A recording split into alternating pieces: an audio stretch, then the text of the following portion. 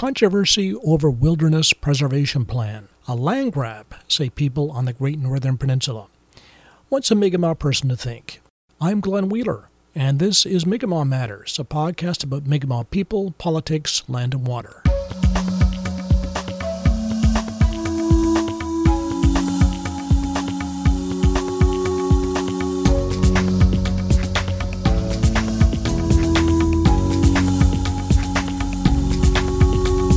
Thank you for supporting Mi'kmaq Matters through Patreon or email funds transfer. Wilalio.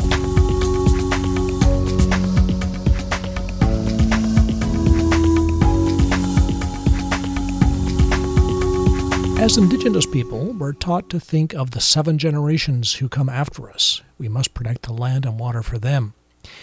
Which brings us to the report just released by WERAC, the Wilderness and Ecological Reserves Advisory Council. It's a council set up by and that reports to the provincial government. You've heard about WERAC before on Mi'kmaq Matters.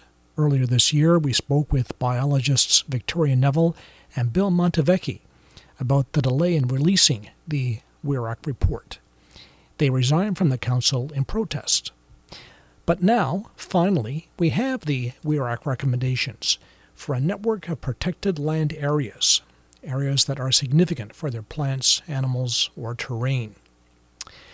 There's no sign in the report of any consultation with Mi'kmaq people, but there's been no objection from either of the First Nations over that oversight, which is not surprising because neither of them takes much interest in land and water protection.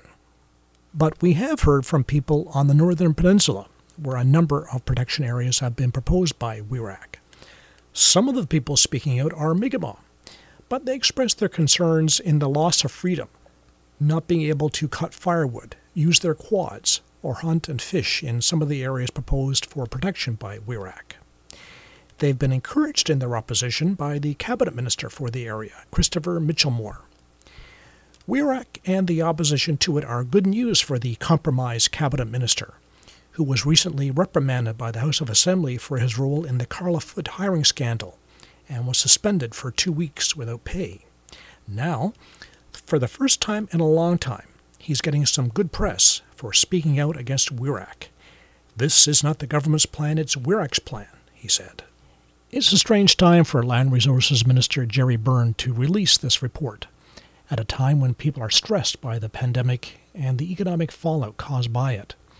The anxiety in rural Newfoundland is severe. People have been trying to hold on for so long. And now, in the midst of dwindling jobs, declining population, and poor economic prospects, now here comes this report. Was Byrne just insensitive in releasing the report now? Or is now the perfect time to get it out there, bury it under public opposition, and make sure it will be one less problem faced by Andrew Furey, who Byrne is supporting for the Liberal leadership?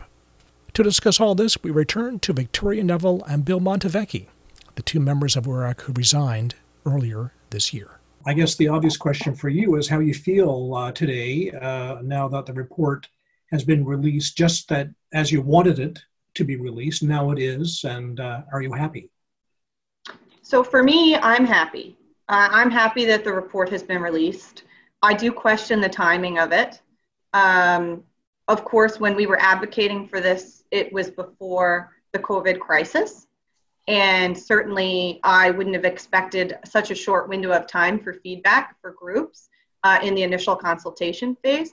The consultation phase is multi-year actually, but this initial consultation phase, which has now been extended, I don't know if that's been announced yet, but it definitely is going to be extended. It's an awkward time to roll it out. But that being said, of course, I'm very ecstatic that the plan has been released. And it is a plan that is balanced. And when I say it's balanced, I mean that it has had a lot of considerations like our resource industries at the forefront. It's certainly not just a pure conservation plan. If it was, it would look totally different than this. It would be much larger. It would have connectivity. It would have a lot of different things. So the plan has a lot of horse trading and push and pull that's happened over the last 25 years that it's difficult. But I'm happy that this plan is released so that we can at least start the consultation process and start bringing in other types of knowledge and start redrawing the boundaries. It is a draft, and that's my opinion. How do you feel, Bill? I feel great. This is 25 years in the making, and there's been so much consultation up to this point. And I think that the thing to really realize right now is this, as you can read in the first few lines that's on the WERAC website with the release of the plan, this is the initial offering to the public, and it's the initial time when people can make input, and they can start now. And I think it's great that we have extra time to do it. So I think we're in that process, and this is a process that we've wanted. It's a process that we've gotten in, and through that process, I really want to point out, it's not the current WERAC Council. I mean, bless their souls for bringing this forward and being able to do that. But, it's WERAC councils that will go back 25 years, and people from all stripes, all kinds of expertise, and from every niche and cranny in our province, so including Labrador. And I think it's great. I'm ready to go. Let's get on with it. Let's have the conversation. Now, it's as we've discussed before, it is a modest report in the sense of the percentage of the land that will be covered. I think at maximum, if everything went through, 13%, which is lower than the international standard. And there's also a carve-out, of course, for certain mineral exploration. So it might be less than 13% when all is done. So as the consultation process goes on, there'll be further exclusions from the plan. That after consultation goes on, there will be a little bit of going backwards once it gets out in the world report. Yeah. So in my thoughts on that one, of course, it's not the perfect plan. I don't know every nook and cranny of the province. There has been quite a bit of science that's been contributing to this over the 25 years, but I'm not doubtful that different knowledge sources in particular may point to other special areas that are in need of protection. So it's my hope that, yes, these boundaries are not final, and there are going to be compromises that need to be made. For example, some areas may become wilderness areas where hunting and outfitting and other activities may happen, but then there may be things like wood cutting or minerals that are identified as important to the communities directly adjacent to it. And then what's going to happen is there's going to be a creative management plan come up, probably up from a zonal base where the core of that area is protected as best as possible. But either those traditional activities may be allowed, and if they are something that's degradative to the environment, then maybe there's an area nearby that people can continue, and it won't count towards the reserve, unfortunately, but it will still be accessible and allow people to continue on their lifestyles the way that they have traditionally. These conservation programs are not out there to get in the way of the common folk, the outdoors man or woman. It's actually there to protect those areas so that they can continue to be used and exclude them from being developed and actually taken away from someone. So I think there's going to be a lot of changes to the plan. And my hope is that not only are areas going to be picked out, but that maybe some folks can open the eyes to Parks and Natural Areas Division and say, hey, this region is actually really important for this reason that you didn't even consider. It's very interesting what you say there, Victoria, because, of course, we're getting major pushback from the Great Northern Peninsula, from people who say that they weren't consulted. There was no one from the Northern Peninsula on the advisory committee in recent years. So I think there's a feeling of them not being consulted and maybe somewhat taken by surprise. So do you have any, if you were speaking to them, what would you say to people who have those views? I haven't gotten a chance to speak to most of those people directly, but there's a bit of misinformation out there. First of all, there have been members on the WERAC in recent years who are from the Great Northern Peninsula. I'm not going to name people's names because there have actually been some threats that have been thrown around, but there has been members, really prominent members from the Great Northern Peninsula. And the history of the Wirac, I did a video online the other day. It actually is born in the Great Northern Peninsula in the 1970s because of Main River and Big Steady, which were some of the most beautiful and pristine watersheds in Canada. And the Wildlands Committee wanted to ensure that they were protected from a hydroelectric development, and that led to an assessment of protections in Newfoundland and Labrador, and eventually the recommendation was made that this WEIR Act, Wilderness and Ecological Reserves Act, come about. So while people think that they haven't been consulted on the Northern Peninsula, their memories aren't going back that far, because this protected areas sort of movement was born in the 70s on the Northern Peninsula and continues to today. And this is really just the start of what will be a continual consultation process. So there's been so much activity on the Northern Peninsula. People just may not be aware of it. Absolutely. And I think, as a matter of fact, when I think of Raleigh and the support that this is Northern Peninsula, you know, and I think of the support on the Northern Peninsula for protected areas. I mean, some of it's been huge. And Raleigh was a place that stands out because of Burnt Cape. I was on a tour boat, you know, from people all over the world. We stopped in at Raleigh because of the protected area at Burnt Point, and took those people to Burnt Point. And, you know, it's incredible. So I think what Victoria just said is absolutely true. There are protected areas on the Northern Peninsula. Some of them, I mean, it's not Burnt Point, but some, and I can't pick it up right now, but it's one of our most recent ones on the northern. You know, the last time I think we got a protected area in the province designated was like 2015, and these were sites that were provisional, and then they got upgraded to protected areas in 2015, and at least one of those was on the Northern Peninsula. So there's been great support. And the other thing, I think, that to speak directly to your question, Glenn, it's really, you know, well, it's two things. Yeah, we're not in there. This isn't a land grab from people. I mean, it's not. It can't be, and it's not that. So people have to understand that this isn't an attack on their rights or where they can go. It's not that. It's not a land grab.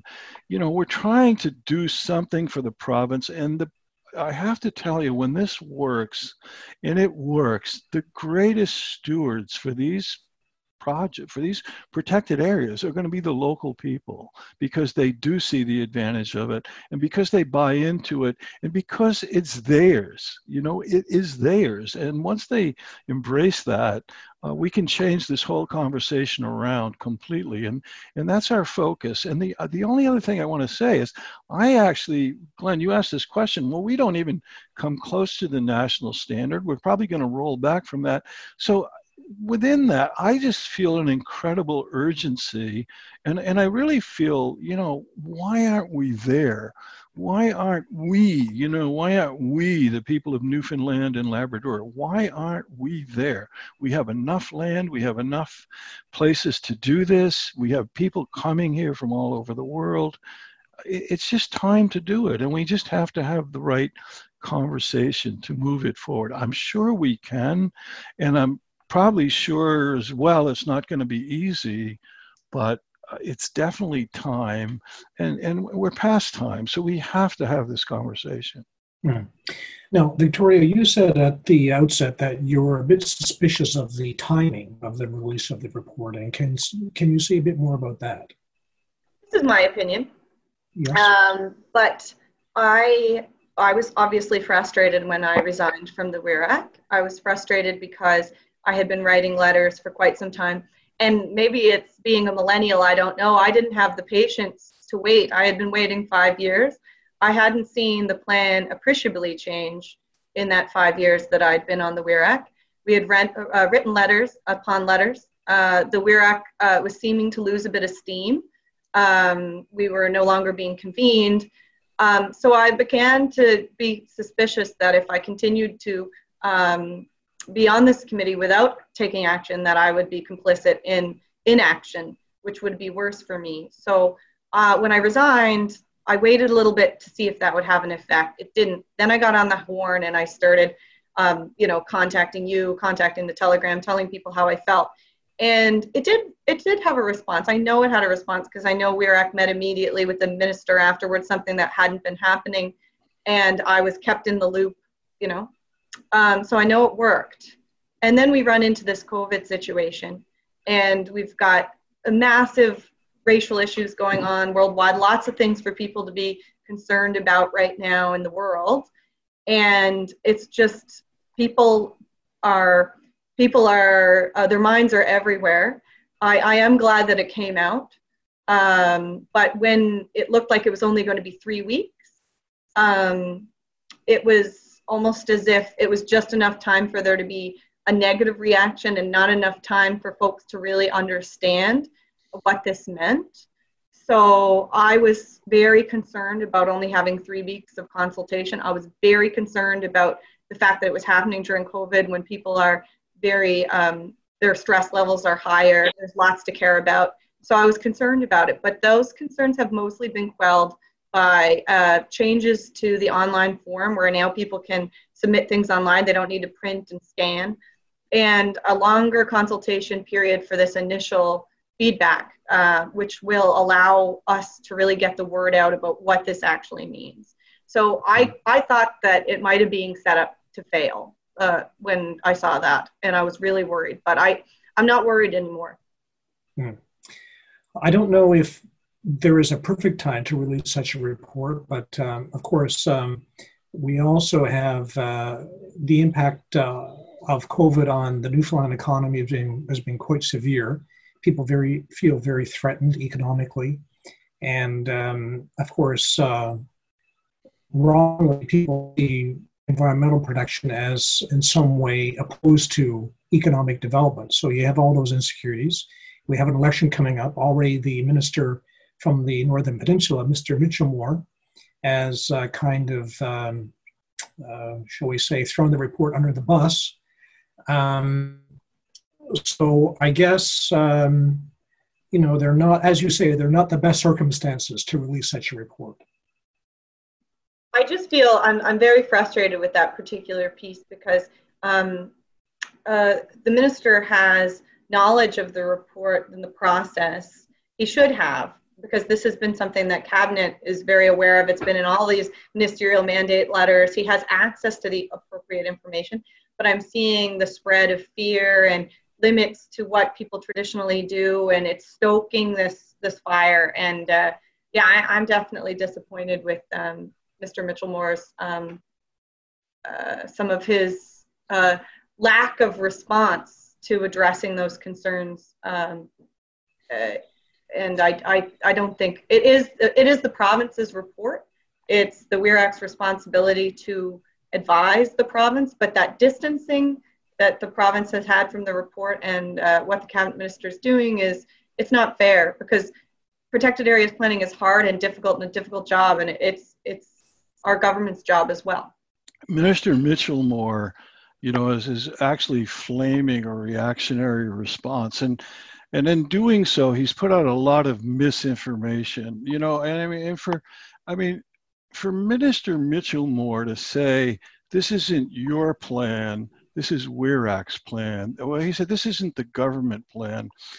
Well, Mr. Mitchellmore, if he really came clean about this, but this is a tough thing for Mr. Mitchellmore to do, but if he did really come clean about it, he would realize there's no plan, there's no land use plan for our province that would help development, that would help mining, that would help hydroelectric, but there's no plan. There's just a crisis management situation where a developer comes in and could say, well, a nice place for our next wind site, which we presumably all want to have, would be on Signal Hill, because it's really windy and it's got a good, trajectory from ocean winds. But that's not the way to do it. But that's the way it's done. Believe me, that's the way it's done. There is no plan, and the government does not have a plan. So when Mr. Mitchellmore says it's a WERAC plan. It's not a government plan. WERAC advises government. And I don't know if government has any other, what would you say, advice about, a land use plan. Well, they don't have one. And this is a way, Glenn, you raised that issue. This is a way, this doesn't prevent development. It just sets a certain agenda where, certain things we'd like to not, have a mine in there. We'd like to not have a wind site in there either. But it's a way forward. And when we don't do that, we don't have a plan at all. And so it's totally disingenuous for Mr. Michelmore to say, it's just totally insulting and totally wrong. And he gives out misinformation when he says, you didn't have any input, or you don't have anything to say. I mean, all WERAC has simply done is said, here's a proposal. This is what we'd like to do. What do you think? We're just asking for information. And so that's what we want to get. I mean, I think we want to get past, and I don't want to get hung up on it. I think we have to get past, a reaction from Mr. Michelmore that's completely negative and leaves no room for discussion. That's not where we want to go, and it's not where we will go. So hopefully we'll have people who will come out in favor. I know it's hard, especially on the Northern Peninsula, because the opinion is inflamed in that area, and it's sometimes hard to counter a large crowd of people if they have a message. It's hard for you to be the one voice with another point of view, but hopefully people who do care will come forward and express their support for the report as it is, and preserve what there is, and maybe, as you say, enlarge it if they call on protection of their own areas in their own part of the province. So I guess this is our hope, that people will step up now and not leave it to one group. It's extremely difficult, and we've seen that before, and no doubt we'll see it. We're seeing some of it now, and no doubt we're going to see it again. And often in these circumstances, it is extremely difficult for people who have a different opinion to voice that kind of opinion. But I'm hoping that we have enough time, and that we don't degenerate into something like the differences of opinion that you see when we look to the US, for example. You're either this or you're that. And I don't think that's the objective here, or how we're going to get through it. There's not going to be, just the good guys and the bad guys, or the environmentalists and the developers. There's going to have to be something where it's people, and the people are going to have to work this through. And I think we have to have that focus and not fall to the reactionary response. But I think because of the situation as it exists right now, I totally agree. And it's going to be very difficult. It's very difficult to give, for people to give an alternative opinion. And we know there are alternative opinions. There's no question about that. But there's a huge social pressure to not go against the grain. And we all experience that. But I think we got to work it through, and I think we will. Biologists Victoria Neville and Bill Montevecchi. And that's it for the program. Allison Baker is the producer of Mi'kmaq Matters. Thanks to our supporters who contribute on patreon.com/Mi'kmaq Matters, or via email transfer at mi'kmaq.matters@gmail.com. Wheelock. Like us on Facebook and follow us on Twitter for the latest in Mi'kmaq news and views. I'm Glenn Wheeler, Nemultis.